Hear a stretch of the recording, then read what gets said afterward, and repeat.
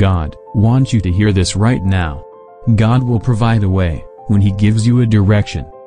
He understands what you are going through and will provide you with the strength to overcome it.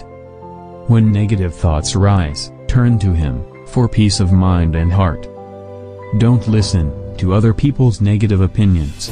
When others knock you down, God will pick you up with His loving hands.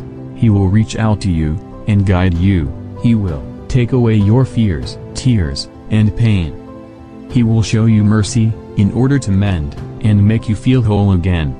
You will sense His presence with every breath you take, and you will believe in His love, power, and unending mercy.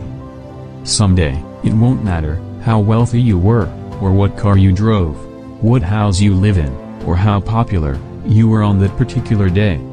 Only your relationship with God will be important. Everything else is only temporary, except God.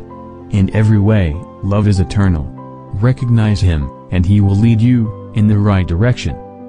If we do not teach our children, we must remember to pass on the wisdom He has shown us. Someone else will teach them everything He isn't.